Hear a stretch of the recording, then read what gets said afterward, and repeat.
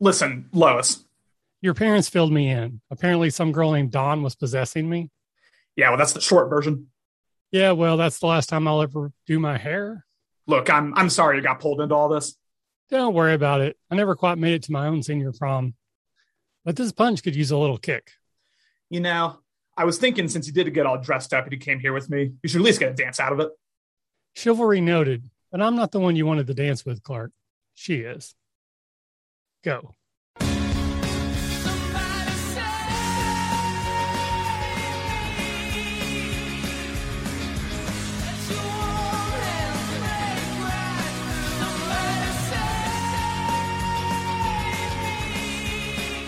Somebody save me indeed. Hello and welcome to Farm to Fable, a Smallville rewatch fancast.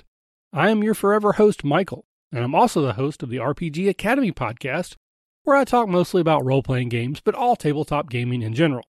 I also organize a 3-day gaming convention held in Dayton, Ohio each November.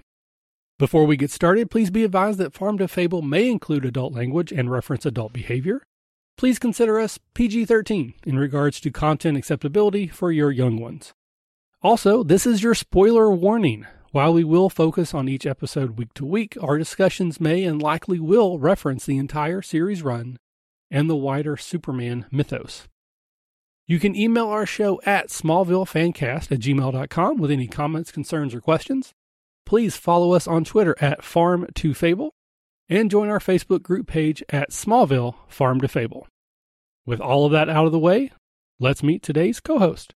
Hey, it's good to be back on the podcast here. My name is Connor. This is the second time you've heard from me. I live in Washington. I work in the investigators department for the Washington State Criminal Justice Training Commission. I've been, I'm not a big Superman fan in terms of the mythos, but I've watched all of Smallville at this point, and I'm excited to talk about this one. Well, I'm excited to have you back. Again, we had some scheduling issues, but we were both able to be pretty flexible, and I got you in. So I'm really excited to get that worked out. And I'm excited to jump into the show. You've been here before, so you kind of know how things work. So we're going to start, as we always do, with our pass the torch question. So last week, Brian had asked, if you were to be split into two, this relates to last episode when that happens to Lex, and the best parts of you and the best parts and worst parts were split off into two separate people, what is one thing that you think the best version of you would do? So this doesn't assume you have superpowers. You're you, but all your best features are in one and you're absent all your worst features. What do you think you would do in that? My family got a puppy recently that I've just absolutely fallen in love with. So I think if I were to split into two, like Lex was last week, I think I would just adopt a whole bunch of puppies and just open my entire home and just take care of them. Just quit my job, quit everything, and just take care of those puppies because I'm a big fan right now. That's not a bad one. I've been sitting with this question a little longer than you. I sent it to you pretty early because it's a thinker. Mm-hmm. And I've been thinking about it a lot, and I want to have a really good answer, but I don't know that I have a great one. I do spend probably 20 to 30 hours a week on my podcast. As odd as that may seem to anyone listening, I do that because I love it. There's very little money. There's very little recognition, but I do enjoy it. I do enjoy the little bit of money and the little bit of recognition I get. So I would like to think that if I was actually all the best parts of me, all the most altruistic aspects of me, I would take some of the time that I currently spend on my podcast and then devote that to something a little bit more global, like a humanitarian, go to a soup kitchen or a homeless shelter, find some way to use the time that I currently spend rewatching Smallville and talking to people about it. And all the time I spend on my podcast about role-playing games and stuff, which all that's good. I think it's a healthy thing to add to the universe. But if I'm being honest with myself, I could probably spend that time and do a little bit more good in the universe. And I think that's probably what I would do. And that you can do a lot of good in life, but also, Smallville rewatch podcasts are kind of a big thing right now. Tom and Michael, a lot of people are saying Tom and Michael started the podcast because of you, so maybe. Yeah, exactly. Yeah. And our Smallville superlative for this week is best car destruction. We have a pretty decent car crash stunt here when Dawn drives off the road into the gorge. And so we're just asking for your suggestions for what the best car destruction is, seasons 1 through 4. As always, there'll be a link in the show notes. I'll post it on Reddit, Facebook, and Twitter. And please send in your nominations. So we're going to the show. I actually do want to take one quick second. I got an email last week I want to talk about. So in the episode that just aired, Lucy, At the end of the episode, there's a moment where after Lois and Clark kind of have their little friendship moment at the barn, Clark looks into the telescope, he looks into the sky, and there's an image that looks like two astral bodies hit each other, and then they both continue on their own separate way. And I kind of had a thought about what that might be, and my guest Bobby had an idea what it might be. But I asked the audience, like, hey, you may have an idea. So Ryan wrote in, and he thinks that it is possibly foreshadowing to Zod's minions showing up next season, season 5, because it does somewhat relate to like the Phantom Zone mirror getting exploded and them being freed from the original movies. So maybe, and that's as much of anything else as I can think of. But thank you, Ryan, for writing that in. I appreciate it. All right, so with that out of the way, let's open our Smallville yearbook and see who our notable guest stars are. Get me a yearbook. For this episode, we got Erica Durance as Lois Lane, Camille Mitchell as Sheriff Nancy Adams, and Jesse Hutch, who plays Billy in this one, but also played Troy twice in earlier episodes. And we also have Beatrice Rosen as Dawn Stiles, and Bud the dog comes back as Shelby. So now it's time to grab a copy of this week's Daily Planet, check the bylines, and see who brought us this episode. I mean, that's a story that could land you a byline on the front page of the Daily Planet. So we're here today to discuss Season 4, Episode 18, Spirit. The date of original airing was April 20th, 2005. The character of Superman was created by Jerry Siegel and Joe Shuster, and Smallville was created by Alfred Goff and Miles Miller. The writer for this episode was Luke Shalas. I will also note that I've been listening to the Talkville podcast, and they always refer to him as Al. So I think that might be his preferred name. So I'm going to try to remember that going forward and say Al Goff, but it's just, I've said it Alfred now for so long, it may take me a while. The director for this one is Whitney Rancic, who is directing his first episode of An Eventual 10. Excellent. So, Connor, are you now ready to explore these squatchy caves and get a glimpse of where we came from as well as where we may be going? Yeah, I'm excited for this one. Let's get it. Let's do it. A stunned Chloe is nominated for prom queen and tries to enlist her reluctant friends Clark and Lana to attend the dance with her. Chloe's rival for queen, Dawn Stiles, crashes her car into a ravine filled with kryptonite. And that's great and all, but it doesn't tell us what we really need to know. So let's dig a little deeper into these caves and ask the important questions. Does this episode feature a vehicle crashed or otherwise destroyed? As you just heard me say, yes. Does this episode feature someone falling unconscious for any reason? Yes. Does this episode feature someone in a hospital bed? Early and often, yes. Does this episode feature Clark telling or showing someone besides his forever crush Lana his powers and abilities? Yes. Follow-up, does that person die, lose their memory, or otherwise become unable to share this knowledge, or do they become a confidant of Clark? Well, they were dead when they learned it, oddly, which we'll talk about later. But yeah, they're unable to share it, I guess, after the episode's over. All right. Does this episode feature Clark using his powers irresponsibly? Absolutely. Does Clark casually break and enter a business or residence? No, not for this one. Does this episode feature a moment where the character travels a seemingly long way to have a short conversation and then leave? Yes. Does this episode feature a conversation between two people where one person has their back to the other and is weirdly talking over the shoulder? Yes. Was the person talking weirdly over their shoulder Lex? Actually, other way around. This time it was Jason talking over Lex's shoulder. Oh. Does this episode feature a particularly thirsty moment for one of our more of our characters? Yes. This is one of the thirstiest episodes of the series. Does this episode feature a cheeky bit of dialogue that hints at or directly references the wider Superman mythos? No, not this time. Does this episode feature a moment with a needle drop where a contemporary song perfectly sums up a character's thoughts and or desires? A couple times, yeah, I think so. And finally, does this episode feature classic Smallville leap of logic wherein the characters jump to a correct conclusion around who or what is behind a mysterious event or otherwise solves a problem with little to no actual information to base such conclusions? Yeah, and I'll complain about that one later. Excellent. So now that we have a clear roadmap of where we're going, let's use our X-ray vision and look closely at this week's episode.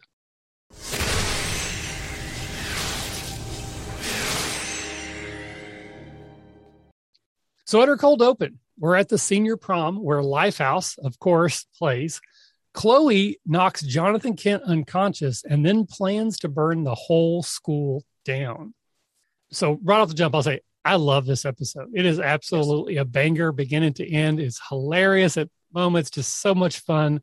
This cold open is really effective because it's pretty much dialogue free until the very end. It's just the music's playing. Then we see Chloe, and she's already got like her mascara's run. She's wearing the tiara, and she knocks out Jonathan Kent wordlessly. She goes to the boiler room, and she's about to it's like a Carrie scene basically. She's flooding the boiler room with, I guess, oil, and then she's going to light it all on fire.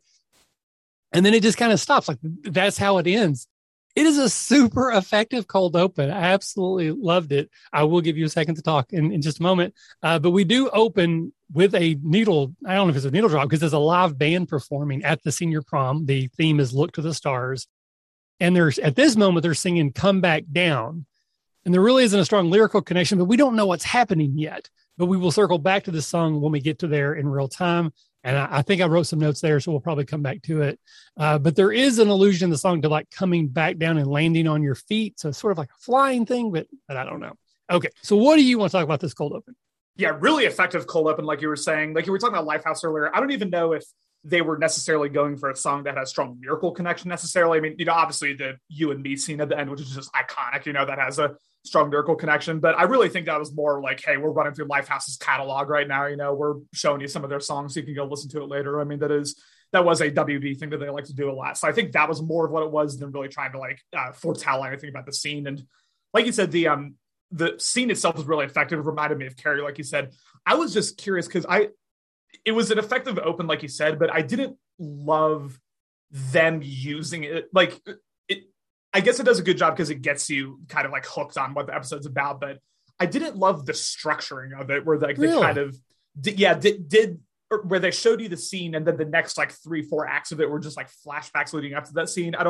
You could disagree and we could talk about it, but for me, like I almost wish they kind of left that and had it be like a cliffhanger heading into maybe like the final act of it. I almost wish they'd do something else for the cold open. Yeah, it is interesting. And again, I don't know the answers to these questions. Maybe Tom and Michael will tell us when they get there. In 3 years, yeah. In 3 years. But when they get back to the moment in the episode, it's realistically, it's the same scene. It's almost exactly. There might be a few little small editing things, but for the most part, it's just that same scene. So not only is this a really small cold opening, but in a lot of ways, it's not even really a cold open like we're used to because it's such a small scene. It's self-contained, and it happens again later in the episode. Like they could have not had this, and the episode still would have worked, but we wouldn't have had that propulsive force at the beginning. So it almost makes me wonder if they didn't have a cold open for this episode, or if they filmed one and it didn't work, and so they decided to do this because this seems like a production decision rather than like a writing decision. Because I just don't know why they wouldn't have written a different cold open. Maybe they introduced us to Dawn earlier, something like that. So because you also feel like this episode flies by. It is such a quick episode. Like there's no downtime. It's just right into everything. And I think because it's actually technically a shorter episode.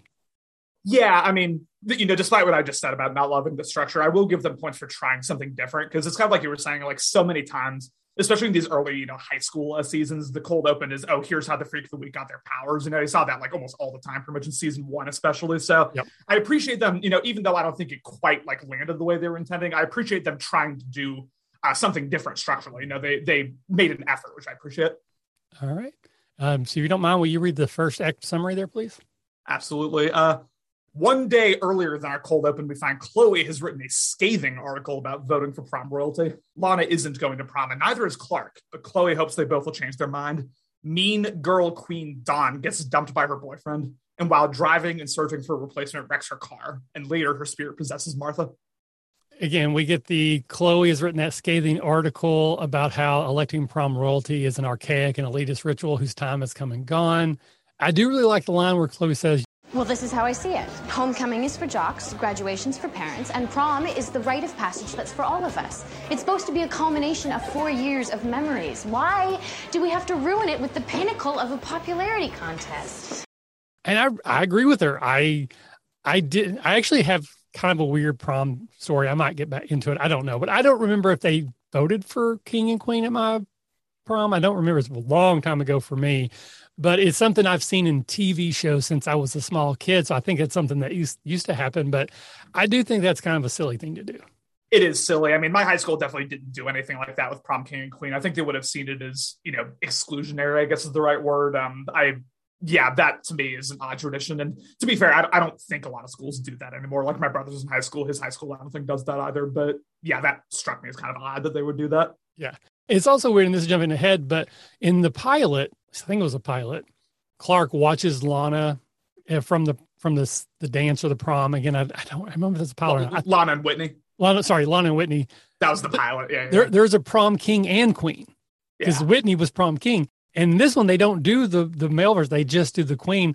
So it seems like probably because it does, like they would have had to have like made that make sense and they didn't have time for it. But it's just like a weird thing. But anyway, I completely agree, Lana. You and Jason should not go to the prom. Yes, the coach who got fired because he was dating a student and that student should not go to prom. Absolutely not. I mean, I have so many thoughts about the Lana and Jason relationship. We'll get to it when it's relevant. But I mean, for Jason to even go at the end, we'll get there as well. But like, for Lana and Jason to go, that's you can't have that. That'd be real bad. No. So there is a song playing underneath these whole scenes, and I could not make out what was being said. I didn't see any subtitles, but according to the internet, the song is called Higher Mathematics by Split Habit. And the lyrics could very well be tied to like getting dressed up for an event like the prom. There's some lines, cameras, makeup, you're glamorous. And then she makes a pose like Marilyn Monroe. She's got a lot of clothes. She comes to all the shows so she can see my friend and hang out with your band. Again, my apologies to whoever wrote those lyrics. I slaughtered them, but I think that's what that might be there. And Chloe does name drop that Lex got Lifehouse. That's who paid for Lifehouse to come, because even back in 2005, they were probably too busy to be playing a rural Kansas senior prom. I can't imagine. Yeah, I mean, I feel like 2005 was when Lifehouse was at their biggest. So for them to go to some just random high school, it makes sense. Lex Luthor has pretty much unlimited power. We can just assume that he can just get anything to happen pretty much in this season. Yeah, I wish I had the power of a billionaire, right? Mm-hmm. So we get our mean girl entrance of Dawn Stiles, and I understand how TV works, but part of me really wishes that she wasn't, like we didn't meet her this episode. If she's the mean queen who runs the school, why have we not seen her over the last 4 years? Again, I understand why, but I kind of wish they would have picked someone who had been in the show before and brought them back or something, because it feels very disingenuous when you're clearly like, this is your guest star of the week and we've never seen them before, but they're supposed to be someone who's been in the lives of all of our characters for 4 years, and they're clearly not. I mean, that's a consistent issue with Smallville, though. I mean, remember Tina in season 1, who's supposed to be like Lana's best friend, but we never saw her until like the first episode she was in. It's stuff like that where it's like, I mean, obviously, it's episodic television. They're trying to, think of storylines at the moment. So like, I can give them a pass, but yeah, don't act like she's like the most popular girl at the school if we've, 4 years never seen her before. Right. So again, Chloe was kind of mortified to find that she has also been nominated for prom queen. And we see a poster with the three of them up there. Chloe, there's the Dawn, and there's another lady named Paige DeJong. And I had to believe that this is like someone on the show, a production design. I could not find that name. There's a whole bunch later. I did find people's names are name dropped here, and they are people that made the show. So I don't know who that was supposed to be or why they're in there. I'm hoping someday maybe we'll find out. I really loved Lana's little curtsy when she says Your Highness to Chloe, kind of the end of that scene. It just felt very fun and genuine. It was like a small moment, but I really, really enjoyed that from Kristen. It's so nice when they actually give Kristen stuff to do. I mean, so often they kind of like relegate her to, the certain like, I don't know, stereotypes or like the certain archetype, I guess Alana is supposed to fill in the show. But yeah, when they actually give Kristen stuff to do, I think people disparage her acting too much. Like, I think she does a great job when she's given good material to work with. Yeah, I agree. I mean, again, I've said so many times they do the thing where they linger on her face just a little too long. Mm-hmm. But, because Chloe and Lana are supposed to be really good, if not best friends. Like, at this point, she was living with her for a while before she moved to Paris. Now she has her own place. But like, we were supposed to believe that they felt like they were sisters. I think in season 3, they kind of said that to each other, like, you're like the sister I never had. So it's nice that we get to see a scene with them every now and then where they're joking and laughing and they seem like they actually like each other and they're not just there because Clark's in between them or something, Yeah. I'm not a big fan of this whole Jason Lex scene, this whole episode. To me, it's by far the weakest part. So we cut to what apparently is the outer edges of the Luthor mansion grounds where a body has been found by the gardener. And we find ID that it's Bridget Crosby. I think we've mentioned this recently. She was supposedly given one of the stones of power and was supposed to give it to Clark. And then after Dr. Swan died, Clark tried to find her. And then like her life had been scrubbed from the internet. Like you couldn't even find that she existed anywhere. And now she turns up dead on Lex's property. Jason just happens to be there. And again, it seems very clear that Jason is overacting his shock at seeing this.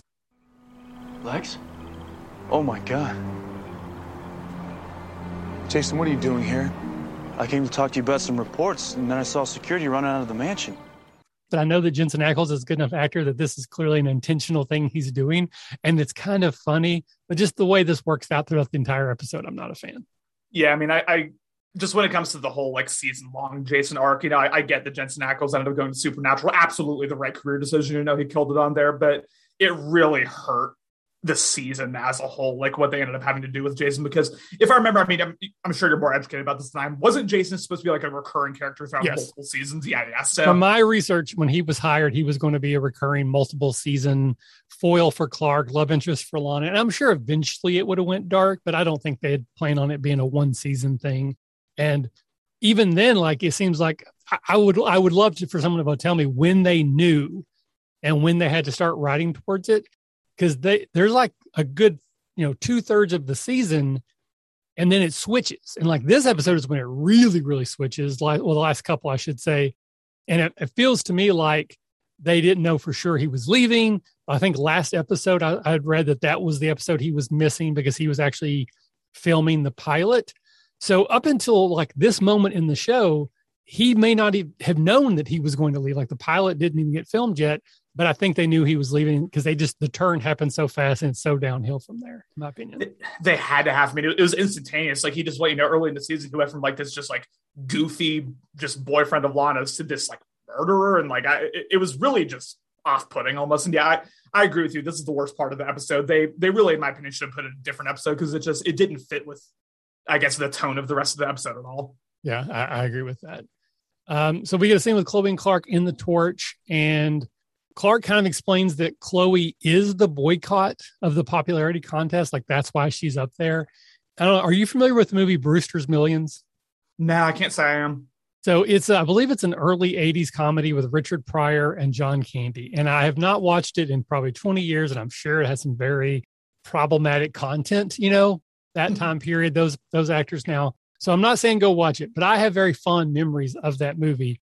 And essentially, this is a long story that means nothing to nobody, but I love the movie. Anyways, so Brewster inherits $30 million from his great uncle, who was a white guy. That was one of the jokes. And if he can spend $30 million in 30 days, but have nothing to show for it, no assets, nothing in his name, and he can't tell anyone what he's doing, then he gets $300 million. So the whole movie is him trying to find a way to waste money without owning anything. So he like rents a building and then I tells the company to like furnish it, but it's only a rental. He buys a very expensive postage stamp and then actually mails a letter with it, stuff like that. But one of the big things he does to waste money is he enters the New York mayoral election as the none of the above candidate. Like he said, don't vote for anybody. None of the above. That's who you should vote for. None of the above. And so that's what made me think of it instantly, is that she's the none of the above candidate. My apologies for that 5-minute tangent. For the two people who get that, everyone else, I'm sorry. And my initial thought was just donate it all to charity, but I guess that wouldn't make for a very good movie.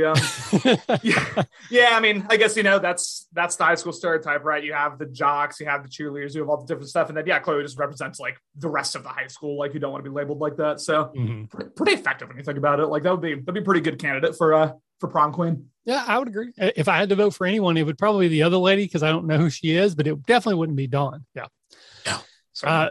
So then we go to cut to the Talon, and we get again this mean squad. Like the way they walk, it's like the sound design of like their heels hitting the floor in time. It just very clearly, you can't think of anything else, and they're going over their itinerary. And we get this. I don't know. Is it a funny joke where they're talking about 2:00 is this and 3:00 is this, and then Harmony's like, "You should be more worried about 12:00," and Dawn's like, we don't have to start that early. She's like, no. And then we find out that her boyfriend was like hitting on a freshman, and she's definitely not making Pep Squad, which I thought was low. So I don't know.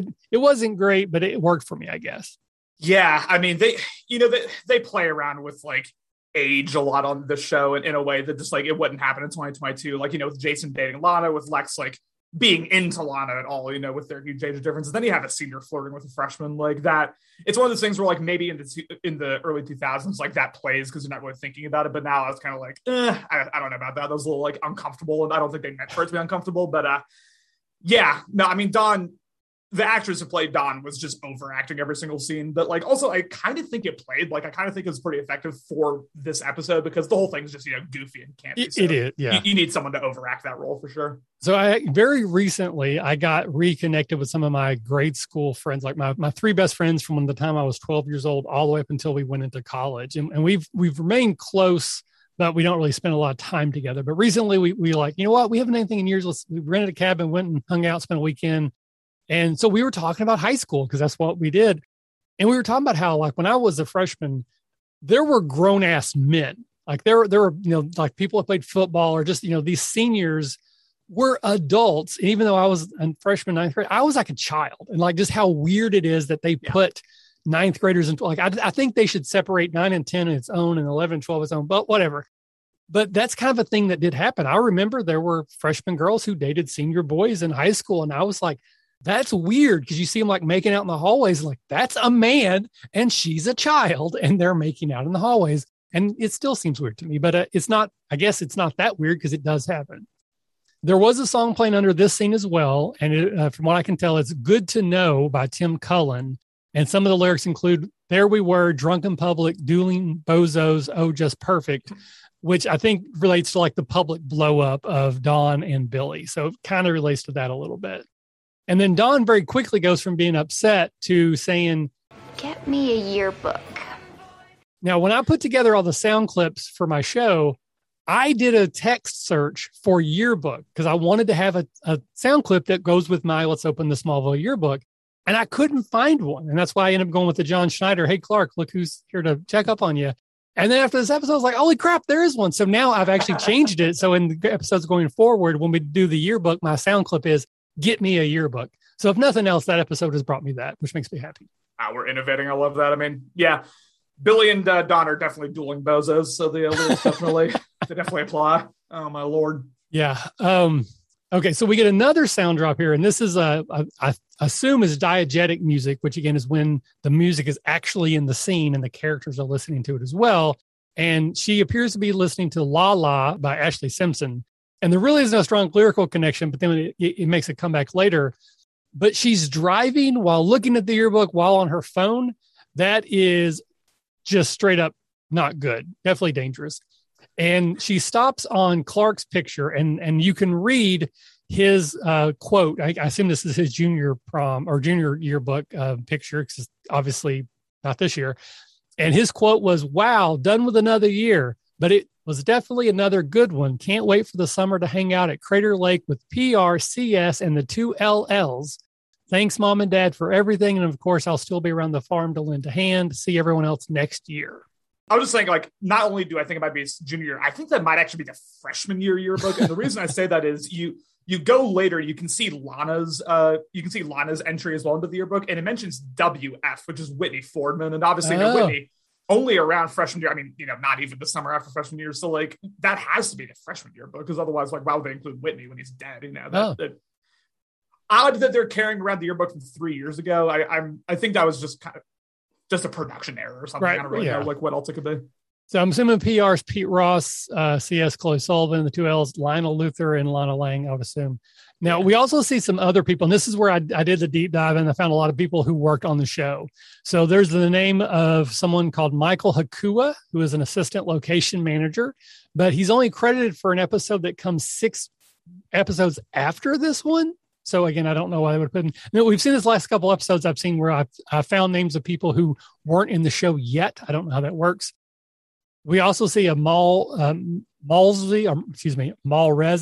almost, my apologies, who is credited with directing 9 episodes later in the series. There's an Anthony Ashley, who I believe is an assistant editor. There's a Jen Carpenter, who's a second assistant editor. A Caroline Cranston is a costume designer, and a Rob Duncan, who's a second assistant editor.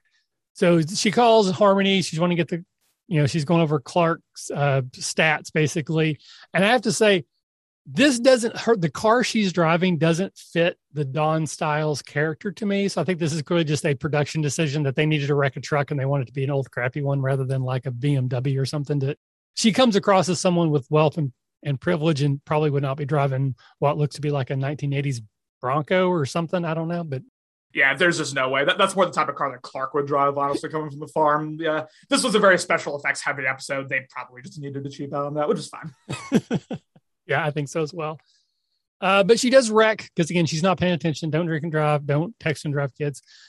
She wrecks into like a gorge, so we get a wrecked car for the episode. And I assumed she was dead. It wasn't until later that we realized that she's actually in the hospital in a coma. So she's unconscious. We get an unconscious person, and there's all kinds of kryptonite around, and her body starts to glow this sort of pink color. Then we immediately cut to night where Martha is driving, and we see Dawn walking through the woods. And even though she's supposed to be a spirit, she is interacting with the trees. I don't know if you noticed that. She's having to move limbs out of her ways. She walks into the middle of the road. She's trying to wave down Martha. Martha doesn't see her because she's not really there. She's a spirit, almost runs through her. And then when their, physical form and ethereal form touch, she seems to have possessed Martha Kent. And there's a line here where Martha, now possessed by Dawn, looks in the mirror, sees herself, and says something about the lines of, "Holy crap. I'm Clark Kent's mom." Now, that seemed just a little bit odd to me because other than my three best friends, Brandon, Bill, and Joe, I've already mentioned, I could not have picked out any of the parents of any of the people I went to school with out of a 2-person lineup. Like, there's no way I would have randomly went, oh, that's John Smith's brother. Like, maybe I was just self-involved or something. I guess she does work with the Talon, maybe, but that just seemed like an odd thing that she would actually know who that person is. Well, she does remember later, during the second Martha scene, she was like, oh, crap, I work at the Talon. So she might just know who she is, Like, I agree with you, it's a little odd, but I don't think that's completely unbelievable. Like, I can see why Dawn would know that. Yeah, I mean, this one of those, I've watched it 3 or 4 times. I'm finding little things to nitpick because I've seen it so many times. All right, so we'll go into our second act. Dawn is enjoying being in a new body and acts very strangely to Clark. She then goes to the Talon and confronts Lana before jumping into Lana's body. Dawn, as Lana, goes to the school to help with prom setup, but then decides to attack Billy. Clark saves him, pretty sure, but then Dawn jumps into multiple people before ending up in Harmony. Lana has no memory of getting to school or attacking Billy.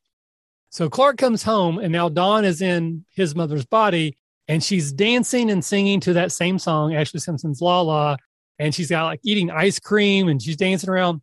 So here's again, this is one of my small problems with the show. This is a great episode, but nothing about that sounds like Dawn to me. Like I don't see Dawn doing that. That isn't the Dawn character. Maybe it's because she's not in her own body and she can eat ice cream and not worry about calories type of a thing. Maybe that's why she's letting loose, but it's the same thing I have with the Shazam movie, which I actually really like.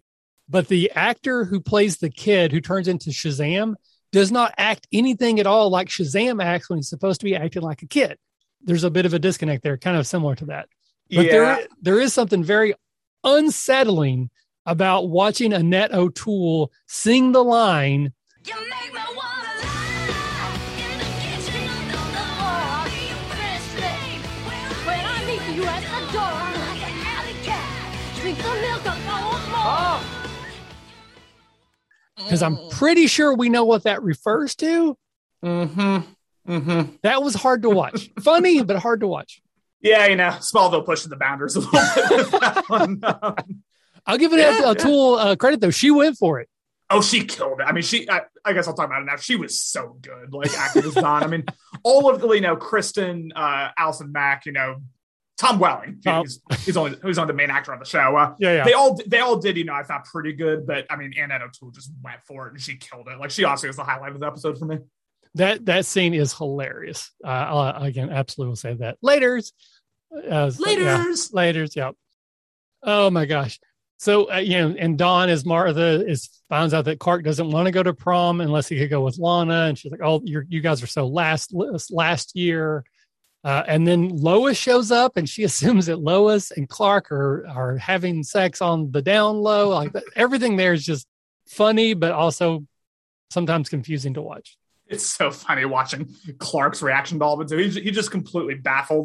I think Tom plays just confused and baffled really well. And you can just you can see it in his eyes. He doesn't know what's going on. His whole world's being rocked right now. It's really funny. Yeah, I agree.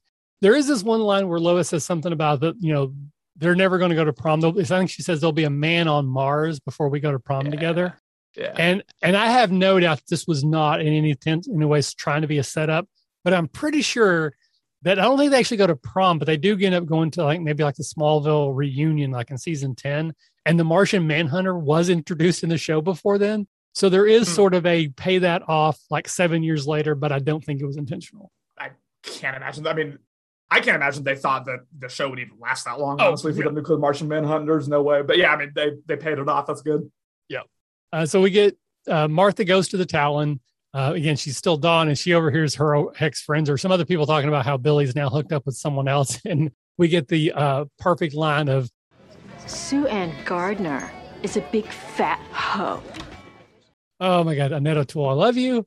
And Lana overhears this. It seems like, she's like, are you okay? And then we get a pretty devastating scene, actually, where Dawn lays into Lana with the whole, I'm a poor orphan, boo-hoo for me.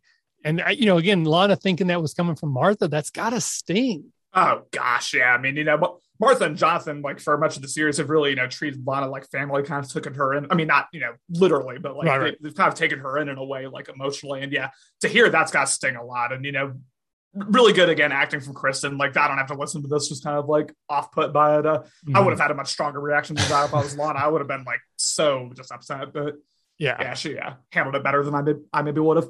Yeah, there is a song playing under this scene as well. I could not find it. I couldn't make out the lyrics. I couldn't find anything on the internet. It sounds to me like an Avril Lavigne song, but I don't know if that was a thing back then. I don't remember, but I couldn't find it if anyone else did. So at the end of that, though, Dawn ends up going into Lana. So now Lana is the one infected with Dawn, and she ends up talking to Clark. And then basically Lana says that I want to go prom with you. Like, you're the one I wanted to go with. And at first, Clark is the typical, what about Jason?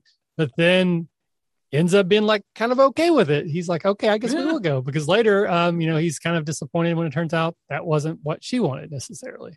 Yeah. I mean, it really shows how, I guess, like, in the mythos, Superman really represents the best of us. Because for him to even have the initial reaction of what about Jason is better than 99% of high school guys would do. Like, I mean, honestly, like, if Lana comes up to most guys and is like, you don't want to go prom with you, they're like, yes, when? Like, let's do it. Right. They're not even thinking about, like, the morality of it. But yeah, his initial reaction, even though he doesn't like Jason at this point in the season, it's like, oh, well, you're dating Jason, we can't do this. Right. It kind of shows his, I guess, elevated sense of morality. Yeah. And the Dawn character is very weird because we're introduced to her. She's this very entitled, popular, again, mean girl character, but she turns into like a murderer or attempted murderer really quick. Because I guess technically she kills herself, so that would be suicide, but she wasn't in the body. I don't understand, but she attacks Billy. And also, again, my high school experience was obviously very different. What was Billy doing taking a shower at school at 7:30 at night on the night before prom or whatever? Like, was there basketball practice? Because he seemed to be the only one there. Is he homeless? Is he using that? Like, I don't understand why he'd be taking a shower there, other than we get to see him shirtless. So get a little thirsty scene for those who care to that. And then Dawn rips the electrical cord out of a floor buffing machine and then uses it. Like, does she know how to do that? I wouldn't know how to do that. It gets so dark so quickly. He electrified. I thought they killed Billy, and I was surprised they even said that, Billy made it out okay. It's just, as you said, Lana as Dawn, or Dawn as Lana, I guess, just rips the socket out of the thing, and just like it gets so dark. It's like, oh my God. The whole school starts to, like, the lights dim when Lana / Dawn tries to electrocute Billy with the electrical cable against the lockers. Clark zooms in to save, and Billy's unconscious. We got another unconscious person for the episode, and he sees Lana leaving. So then he goes to talk to her, and she doesn't remember anything because Dawn is now left out of her body. I think she gets like 2 or 3 other people pretty quickly, and then ends up in Harmony's body. Got to reiterate that O'Toole absolutely killed it as Dawn. I do have a little bit, I think, of an issue with Dawn being so, like, unwilling to even try to fit in. I mean, she makes pretty much zero attempt, like, as Martha or especially as Lana, actually, because you see Lana kind of, like, parading through the school, like, yelling at, Dawn's former friends about the poster being the wrong color. Like, it's information and it's stuff that only Dawn would know. And I get that Dawn's supposed to be, like, not exactly the brightest bulb in the room, but, like, you would think she'd make some type of effort to at least play the role a little bit. But at the same time, they're trying to be funny. It's, one of those kind of, like, can't be funny episodes. Absolutely. So like, I think you have to look at this episode as this is not supposed to be realistic, because you would think that if you were in a tragic accident and then your spirit inhabited a body, you would like call the paramedics and say, hey, my body's at the bottom of a ravine. Try to save life. You would try to get back into your body. But no, she's like, I'm a ghost. I'm just gonna start possessing people because I still want my crown. That's the most important thing. Like, none of that is realistic, but it's fun. And it's, as long as you're, suspension of disbelief, it's fine. I do really like this episode. I'm, again, being nitpicky because I watched it so many times and these things are pointing out, but I really enjoyed this episode. Oh, it's a great episode. I mean, it's Smallville does a really good job, in my opinion, of, they can kind of play both sides of, like, they have the silly, campy episodes like this one, but then they also, the last one I was on was Legacy, which in my opinion was one of the best, like, serious, kind of more grounded episodes. And this is just like a perfect example of, like I said, not the most realistic in the world, frankly, not the most, like, impactful episode you'll ever see, but it's just, it's just good television, I think. I agree. All right, if you don't mind, will you read the third act summary, please? Absolutely. Billy is going to make it. Chloe puts 1 and 1 together. Dawn, in harmony, visits herself at the hospital and then kills herself. I promise you that wording makes sense. So it's very, very odd. But yeah. Jason hacks into Lex's computer and then takes the high road about it. Lois gets possessed and dresses up for prom and insists that Clark take her. So we're at the school. We're in the Torch office. Clark's called and Billy is in the hospital and will make a full recovery. Lana is in there and says she doesn't remember anything. And again, Chloe being Chloe. Why would I ever hurt Billy Durden? You wouldn't, but Dawn Stiles would. Dawn, the girl most likely to be prom queen? People were saying that you were acting freakishly like her, and Clark's mom was acting very Dawnish before she came back online at the Talon. That's the last thing I remember before blacking out, talking to Martha Kent in the Talon. And Mrs. Kent says the last thing she remembers is driving along Route 54. That's where they found Dawn's body at the bottom of Carlton Gorge. The mother lode of all meteor rock. Nah, she's not wrong, man. I guess you can take these leaps of logic when stuff like this has been happening for 4 seasons. It's one of those things where if you were a new viewer, maybe Spirit's one of the first episodes you ever saw, that would be a lot more bothersome than it is to maybe you and me, where it's like, well, how did she figure that? It's not unrealistic, but weirder stuff has happened. Let's be honest, it's Smallville. Yeah, I'd agree. So the three of them all meet at Smallville Medical Center to kind of check on Dawn. And then Harmony arrives, but we know that she's Dawn, and asking how Dawn is. And Clark says she's barely holding on, head injuries, severely disfigured. And I know why they had to have him say that, but you would never say that to someone, I don't think, that casually. You would just be like, she's alive. That's all that matters. That just, it was such a weird way. Severely disfigured. You're talking to Dawn's best friend. It's like, oh yeah, let me run down all the horrible stuff that happens to her. It's like, the important thing is she's alive, right? Like, why are we talking about that? Oh, and again, I don't understand how they did not realize immediately that was Dawn. Like, they know Dawn can jump bodies. Every person they meet, they should be doing a Dawn check. And then she even says something like, she says like her body or her face or something like that. And Clark's right there. He has super hearing. The fact that he didn't hear her say that and then immediately know that that's Dawn. Again, I'm counting that as him using his powers irresponsibly. Yeah. Or not using his powers irresponsibly, I guess, if it will. Yeah. I mean, Clark by this point, like, it's so frustrating. Like, when he chooses to use his powers, when he chooses not to, because all of these episodes could be solved so quickly if you just, use basic stuff like super speed, super hearing, which we know he has. But again, it's high school Clark. He hasn't exactly figured these things out yet. Absolutely. And then we do get a scene. I don't want to dwell on it because this is supposed to be a fun and funny episode. But if you take just a few moments to even think about what it would mean to kill your own body because you're a possessed spirit, this is not the episode to explore that. But it is sort of like wild because for all she knows, the only reason she's still alive is because her body's alive. Like, she could have actually been killing herself by killing her body. Like, she doesn't know how this stuff works. It just seemed like a weird thing. I don't think they needed that at all, really. I don't know why they added it. Again, I don't want to dwell on it, but it just seemed like a weird addition. It was very odd. Yeah, I would love to know like what their rationale was for having Dawn do that, other than maybe they were worried about or I should say maybe Dawn's spirit was worried about, once they brought Dawn out of the coma, maybe her spirit would be brought back to Dawn and then she'd be trapped as this, disfigured, which to her is like worse than death, apparently. Right. Yeah. Very odd. Yeah. Very odd. So then we cut to Lex's office and someone is attempting to break into his laptop. They're hacking and there's a bunch of like code, hacking code going up and down on the screen. Eventually they get in. We learn this is Jason. We see his emails, and there are several different emails that we can see there. There's several from a Crosby B, which would be Bridget Crosby, about a meeting. There's been a Dr. Sinclair saying that he has fixed the problem, which is probably related to last episode when Dr. Sinclair solved the heat differential issue for the Onyx episode. A T Hunt has mentioned security breaches at the mansion. A Kalina Kiff has the subject line, "Hi, remember me?" And there's actually an actress named Kalina Kiff who was in Smallville in a previous episode. But then Lex comes in, finds Jason on his computer, and I love how Jason takes the high road. He's just like, you met with this Bridget Crosby and she's dead. And I think you did. Like, it just seems like this weird way, which I guess makes sense if you do get caught, hacking in someone's laptop. If you try to take the high ground, you control the conversation. But it just seemed very presumptuous to me. Very presumptuous, but I think he knows how intelligent Lex is. I don't think wanted to get trapped into a war of words, I guess, with Lex. So maybe he thought like, oh, if I just attack him right now, get him on the defensive. But also maybe Jason wasn't really thinking about that much. Maybe he's just acting, I guess, acting emotionally, which we see a lot. Yeah, again, like I don't love the storyline. Like within this week's storyline, this to me was probably the best scene, honestly, in terms of kind of their dynamic, their back and forth of, Jason accusing Lex and Lex kind of, sideways accusing Jason.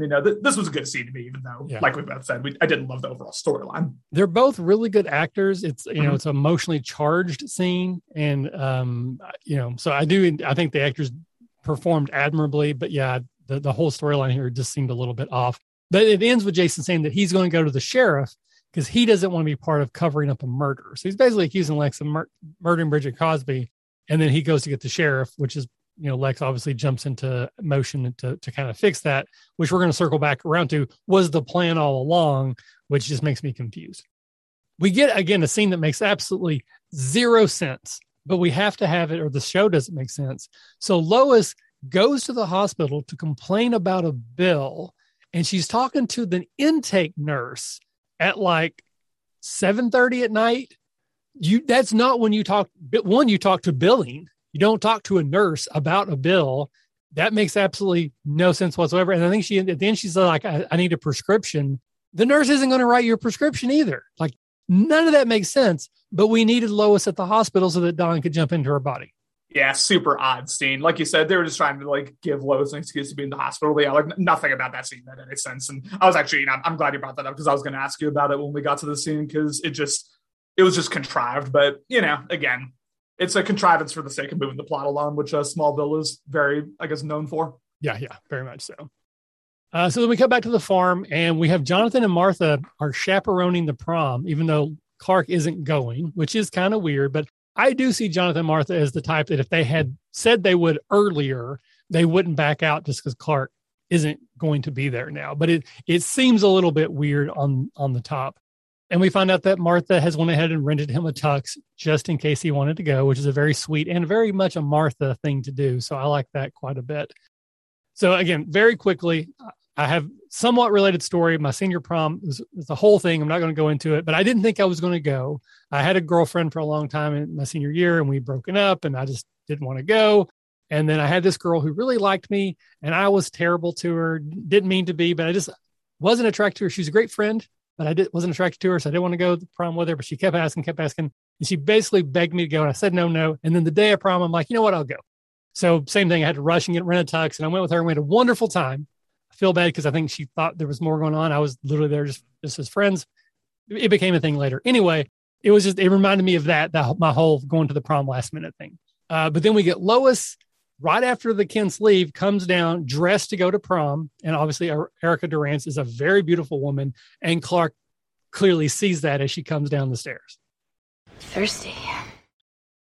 They've kind of been hinting at it all season 4, right? Even though, they're still driving to the eventual like Clark-Lana relationship in season 5 and even, part of season 7, obviously, they're kind of throwing in these little subtle hints about, ultimately Lois and Clark are going to end up together, just like they're doing, the Superman mythos. And this is just another one of those moments. And you see it later at the dance too, when Clark, asks Lois to dance, the kind of the initial reaction they both have. It's just, they're throwing in these nice little nuggets for people. And Lois is beautiful, like you said. Yeah, I cannot deny that. Yeah.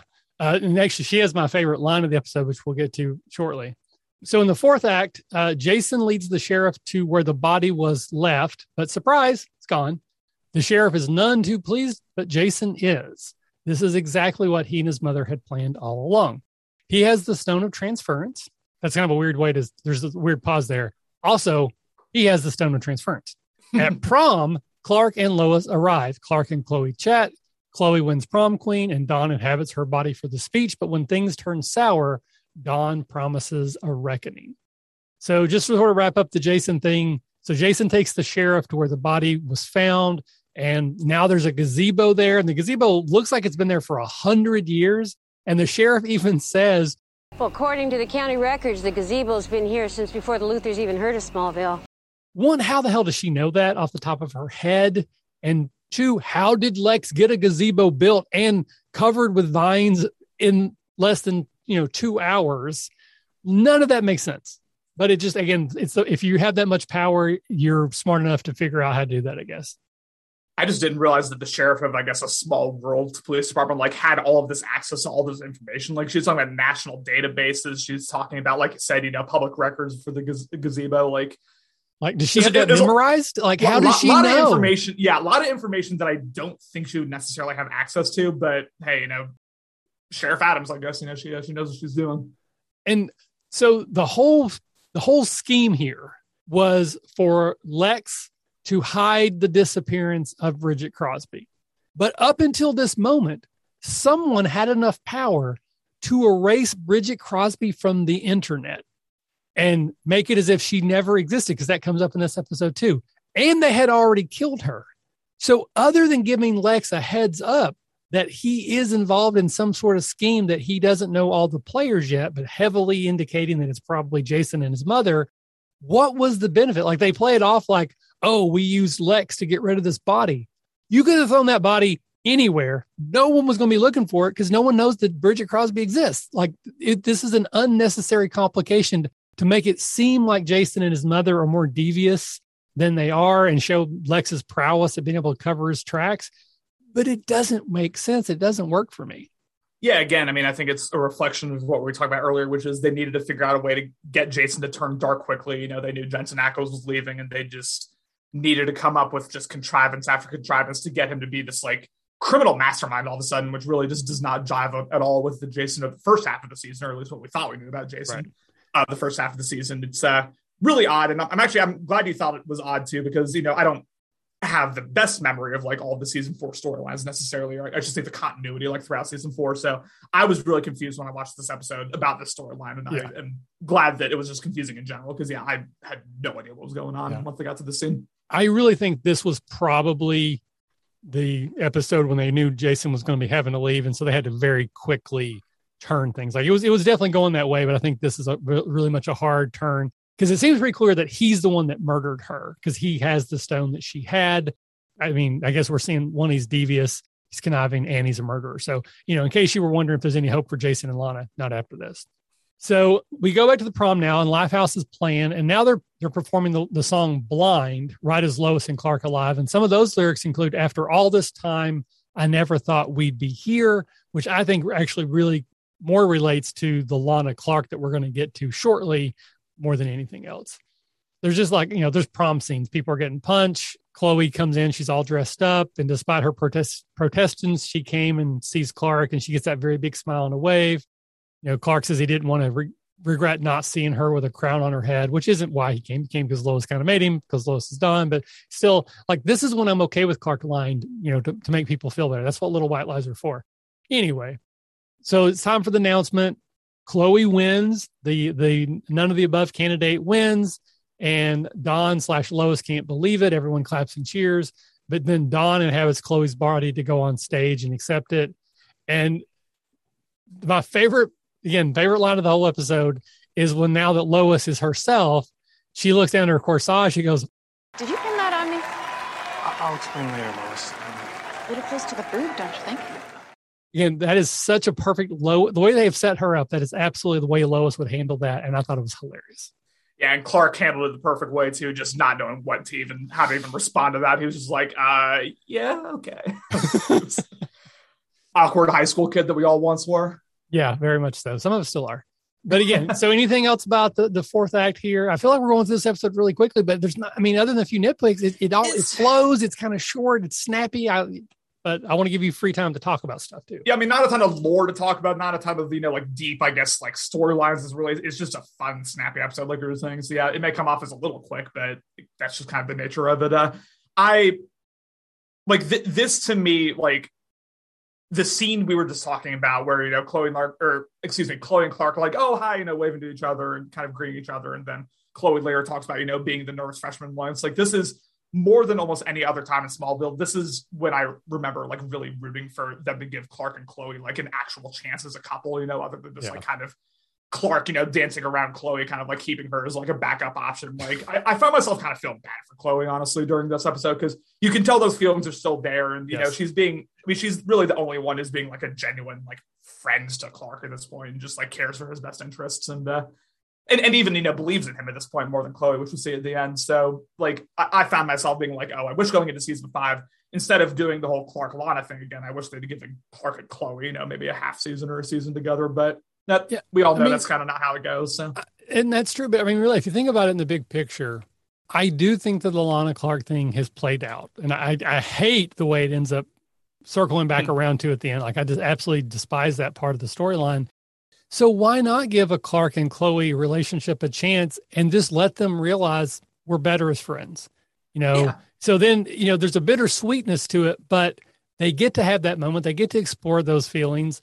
And, Chloe comes to realize that she still loves Clark, but not in that way. And as much as Clark loves her as a friend, he doesn't love her that way. And then you can pretty much have everything else still happens the same. She ends up dating Jimmy and all that could work, but we could have had them have like a season where they tried, it doesn't work. And I think that would have been great. I would have loved that. Dawn does give a pretty interesting speech. I do love the line. She says, anyway, I promise this will be one night that I will always remember and you will never forget. That's a pretty snappy line. I like that. Whoever wrote that one, good on you. I like it. Chills. That was great. And Allison, I mean, I hate praising Allison Mack, but like her delivery was so good. Like that whole speech, especially when she kind of does the dark turn at the end. Just really, really good stuff. If you don't mind, will you read that fifth act summary, please? We circle back to the cold open with Chloe knocking out Jonathan and preparing to burn the school down. Clark stops Dawn before she possesses him, and then Jonathan arrives to save him, and Dawn moves on. Clark and Lana share a dance. So now we got Lifehouse playing again. This time they're singing Come Back Down. So this is the same song that we heard in the cold open. We see again Chloe walking through the school, grabbing an axe, knocks out Jonathan. Then we go to the boiler room. Clark finds his dad, who it seems like he's awake the whole time, but the scene doesn't make any sense unless he was at least knocked unconscious for a little bit. So I'm saying that he was knocked unconscious for my counts. And then Clark says, I need you to go get something for me. But we're not told what. And again, I love this episode. Maybe, I guess he's assuming that he might get possessed because he's going to go confront Dawn, but still, that's a bit of a leap of logic because that shows more forethought than Clark almost ever shows. So the fact that he does it, plus where did Jonathan go? Did he go back home? Because we know they keep kryptonite at home. Or did he just go out in the field because it's Smallville? There's probably like, one shovelful of dirt and you're going to find 3. Like, where did it come from? There is absolutely no way. Clark was already down the boiler room. There's no way that Jonathan was able to drive home, grab the kryptonite, drive back, meet Clark in the boiler room, all in the time it took for Clark to get down there. Like, it's not happening. Like, right. It's just a bit of a leap of logic there, but I guess you got to do what you got to do there. Yeah, again, maybe they keep some in the glove box just in case, like the registration to the truck. Clark's always a little sick when he drives. He never knows why. Maybe that's why. Who knows? Yeah. So we're seeing the other side of the scene, but Clark zooms down there. He catches the mop that Chloe/Dawn had thrown in the cold open before it hits the oil. And then Clark asks Dawn to release Chloe, and she does, but then she goes into Clark. And we get the second best line of the episode where Clark takes the tiara and backhands Chloe and says, "Crown's mine, bitch." Again, it's awful. I don't want to see Chloe get slapped like that, but the scene's freaking hilarious. He destroys her now. Like she's dead, right? Like, I mean, she super speeds, crashing the thing. Like, how is she, not only not dead, but also conscious enough to then like see Clark getting impacted by the kryptonite later? That, again, another thing that made no sense. Yeah, I am counting her as going unconscious because she had to have won out at least momentarily, even though later she fakes it. Because when she has Clark's body, that's when Jonathan shows back up with that kryptonite that we don't know where he's got. That starts to hurt Clark/Dawn, and it forces Dawn out. And then the last we see is her spirit rising into the sky and dissipating. I mean, she's an awful person, but are we supposed to take hope that perhaps she's went to a positive place, or am I reading too much into it? Like, she didn't go down into the ground when she dissipated. I mean, that's very existential for a Smallville episode. I'm trying to think about it. Maybe I didn't get that like immediate vibe from it, but you're right. I mean, she does kind of go like up into the ether, into the stars. So maybe that is what they were going for. Now that you say that, very possibly. So then we get to our scene we did for the cold open. Lois is just way too chill with the fact that she's been possessed for a few hours and came to the prom with Clark. She's like, oh yeah, they told me possession. Yeah, no biggie. Like, how long has she been in Smallville that she can be that just casual about a possession? Anyone? Yeah, no, she just like, oh, I got possessed. Okay, cool. Where's the punch? Very odd reaction. Very odd. So according to the internet, the version of what day it is we are listening to is the Lifehouse wedding mix. I don't know if that's true, but that's what the internet says. And I do want to talk very briefly about the end of the scene we did for our cold open, where Clark does sort of say, we're here. Would you like to dance? And Lois is like, no, chivalry noted, but you know what? I'm not the one you want to dance with. She is. And she points over and you see Lana coming in. And Kristen, I don't know if she's ever looked more beautiful in the show than she does coming in with that dress. Mm-hmm. She's absolutely gorgeous. And there is this moment where Lois kind of looks hurt/disappointed. And for me, I think she fully expected Clark to go because obviously it's Lana, but I think she wanted him to protest maybe one more time. You're like, no, I mean, I can dance with her later type of thing. But Clark, the moment he sees Lana, it's like Lois doesn't exist. And I do think that bothered her a little bit. Yeah. And I mean, it kind of, and maybe I'm jumping a bit too far ahead here, but the conversation that Lois and Chloe have, I guess the scene after this where, Lois is like, oh, you're too good for Clark. You're about to go into Metropolis to all this great thing. It's like, Clark can't keep up with you. And then Chloe, obviously having seen the kryptonite thing, Chloe's like, oh, I think there's more to Clark Kent than meets the eye. Maybe there's more they're giving credit for. Like that, I think, is Chloe's way of handling disappointment.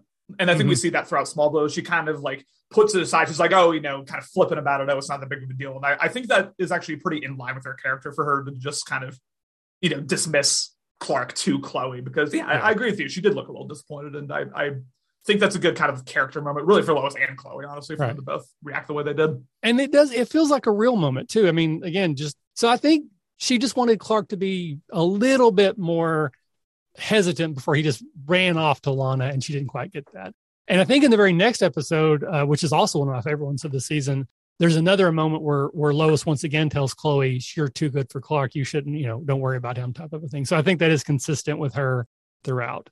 But so the Lifehouse song, What Day Is It, starts to play as Lana and Clark get their dance. And some of the lyrics, it's you and it's me, nothing to lose. And I don't know why I can't keep my eyes off of you. So again, in that moment, they're not back together, though there are feelings, obviously, and Jason's about to be out of the picture. But I think that fits very well with what's happening in the episode. Yeah, I mean, that song's an absolute banger. I think it's called You and Me, actually. It's like one of Lifehouse's biggest songs. Okay. It fit the scene perfectly. That was incredible. Yeah, it might be the internet letting me down for a change. So Martha and Jonathan look on, and Martha looks a little bit concerned at first, like maybe not sure what's happening. It's kind of a weird moment from her, but then Jonathan kind of like distracts her and they start to dance. And it may have just been Martha wanting to kind of get in the way. She seems to do that. She's, very much a matchmaker. And I think she wants to see Lana and Clark together, it seems like. So maybe that was her thought there, but there was a kind of a weird look from Annette O'Toole I didn't quite understand, but whatever it was, Jonathan distracts her and they start to dance. Clark and Lana look absolutely picture perfect. And of course, then we get the scene of Jason mirroring the scene of Clark looking at Whitney and Lana from the first episode. Now Jason looks on at Clark and Lana and then turns and walks out. Very much a darkness on his face, and he's in shadow. That this probably doesn't bode well for Clark and the Jason relationship.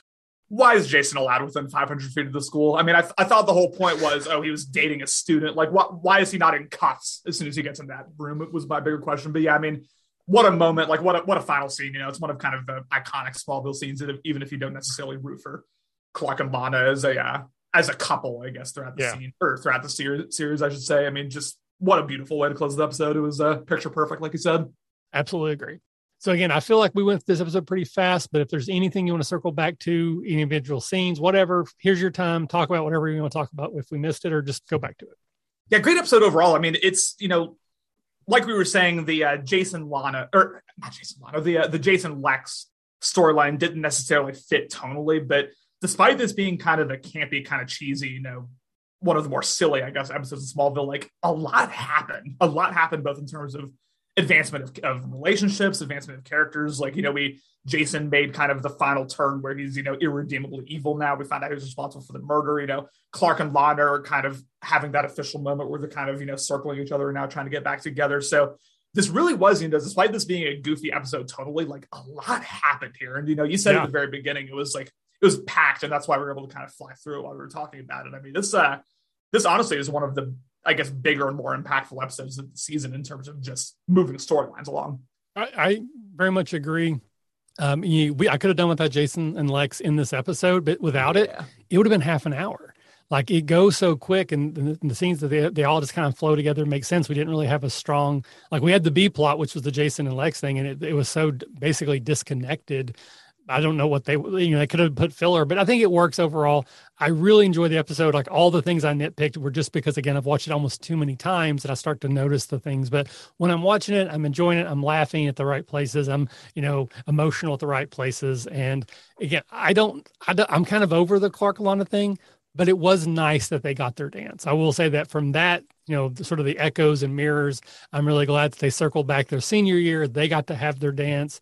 And you have someone looking on at them the way Clark looked at Whitney. And like, that's just pretty good writing. Like, I have to say again, like, I don't think it was planned from the beginning, but they found a way to circle back and close some loops that was very satisfying. So overall, loved this episode. Absolutely a banger. Enjoyed it. Would watch it again. I think Clark and Lana deserve the chance as a couple, especially like given the Smallville, I guess, framing of it being this high school years. I just wish it had happened like 2 seasons ago, because it's been too much back and forth, like you said. But yeah, I mean, beautiful moment, even if you don't necessarily root for the couple. So I like to look at all the episodes through the lens of Man versus Superman. As I said before, I think that's what the creators were looking for when they wrote the show originally, was Clark's, you know, he has a heritage of a Kryptonian, the destiny to become Superman, but he wants to be the all-American boy, eat apple pie, play football, have the girl next door, but he can't. So with that in mind, do you have any particular thoughts about this episode? Do you think it leans one way or the other? Do you think there's any themes that this episode brings to the fore for that reason, or anything? I think, you know, season 4 as a whole, it's kind of playing more on the man aspect of that duality of the Man versus Superman. You know, he is the football captain. It is the most, I guess, high schooly season of the 4 initial ones, at least. It's kind of him exploring that side of, you know, what would it be like to be, you know, kind of a popular, just all-American student at this school. And, you know, for this episode, it really is just kind of like a culmination of that storyline that's been going throughout all season 4. Is, you know, he goes to prom, he, you know, quote unquote gets the girl. I don't like that phrase, but like, you know, he gets the girl in Lana, and that's it's kind of just, you know, coming along to, you know, obviously in season 5 we'll see more of, you know, you get introduced to the Kryptonian, right?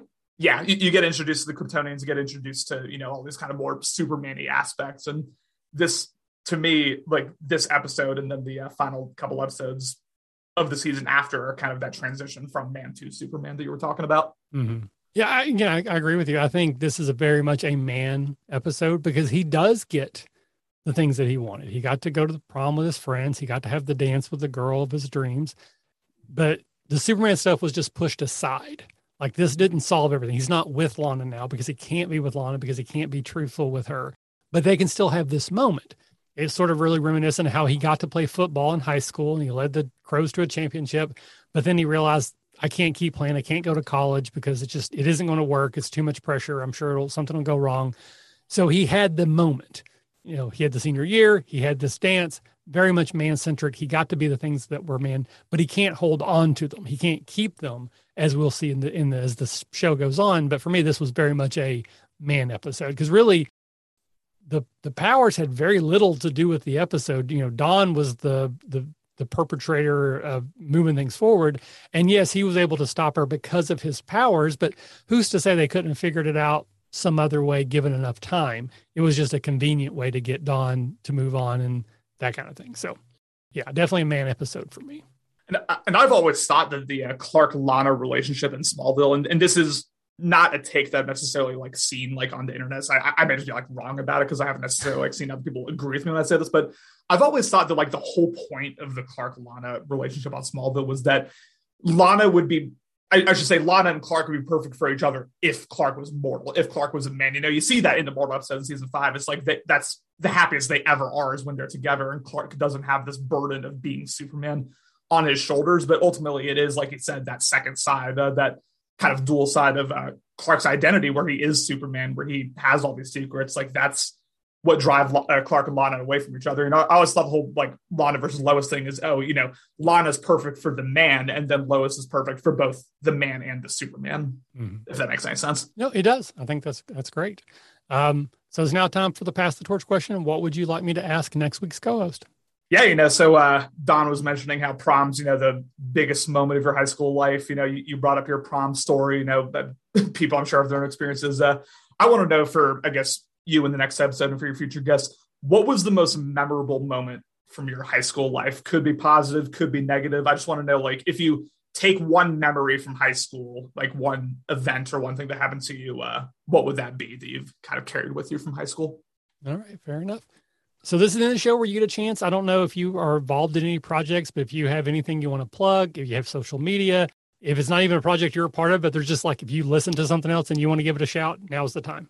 Podcast I've been listening to a lot of, if you're at all interested in history, it's called the Fall of Civilizations podcast. It's a pretty big podcast, pretty popular, but it's honestly one that, you know, second only to this one. It's, you know, the second best podcast I've ever listened to. It's about just throughout history, the rise and fall of different civilizations.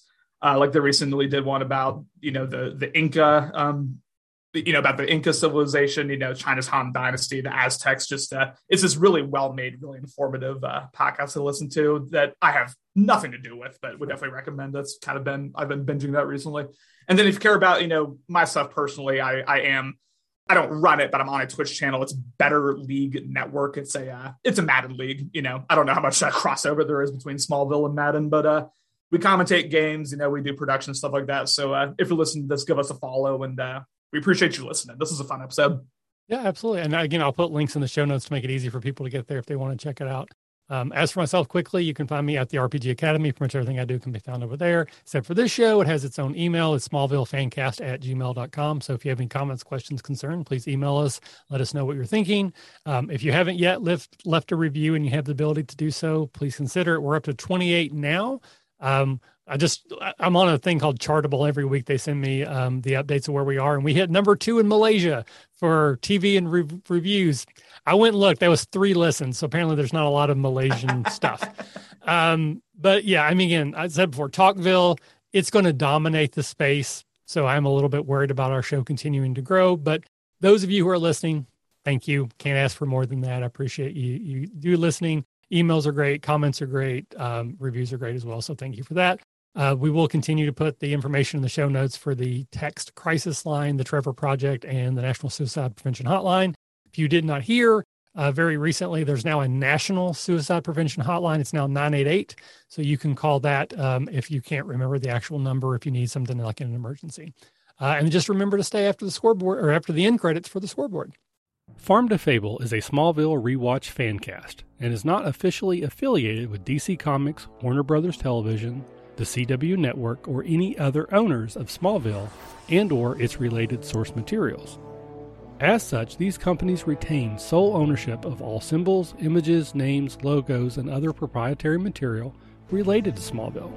Our use of logos, images, names, likenesses, and sound clips are being used under the Fair Use Guidelines. Our logo was created by Michael Waldschlager II. You can find Michael on Twitter at LoserMLW. Farm to Fable is written, edited, and produced by me, Michael Ross, with additional input by weekly co-hosts as credited in each episode's show notes. And now, let's check the scoreboard. So, total number of vehicles wrecked, we're now at 64, with Dawn driving off the road from her distracted driving while looking for a replacement prom date. Total number of times a person is knocked unconscious. We're now at 224, with first Jonathan being knocked out by Chloe/Dawn during the prom, though technically in chronology it happens later. Dawn is unconscious and in a coma after she wrecks her truck into Carlton's Gorge. Billy is unconscious after he's electrocuted by Dawn/Lana because he broke up with Dawn and made out with some other woman. Clark knocks Chloe unconscious when he backhands her after Dawn possesses him and steals the crown back. So looking at our main cast, Lana has been knocked unconscious 23 times, Lex 20, Clark 17, Chloe now 14, Jonathan Kent now 12, Martha 6, Lionel Luthor 3, Jason Teague 3, and Lois Lane twice. I am not counting them being possessed, even though I guess technically they lost time. But I'm not counting that as being knocked unconscious. Total number of times someone goes to the hospital, we're now at 93, with Billy being taken there after Dawn tries to electrocute him. And then we later find out that Dawn was there after her wreck in Carlton's Gorge. So looking at our main cast, Lana has been to the hospital 8 times, Jonathan Kent 8 times, Chloe 6, Lionel Luthor 5, Lex Luthor 4, Martha 3, Clark 3, Jason Teague twice, and Lois just once. And finally, the total number of times Clark tells or shows someone other than Lana his abilities, we're now at 93 with 3 asterisks.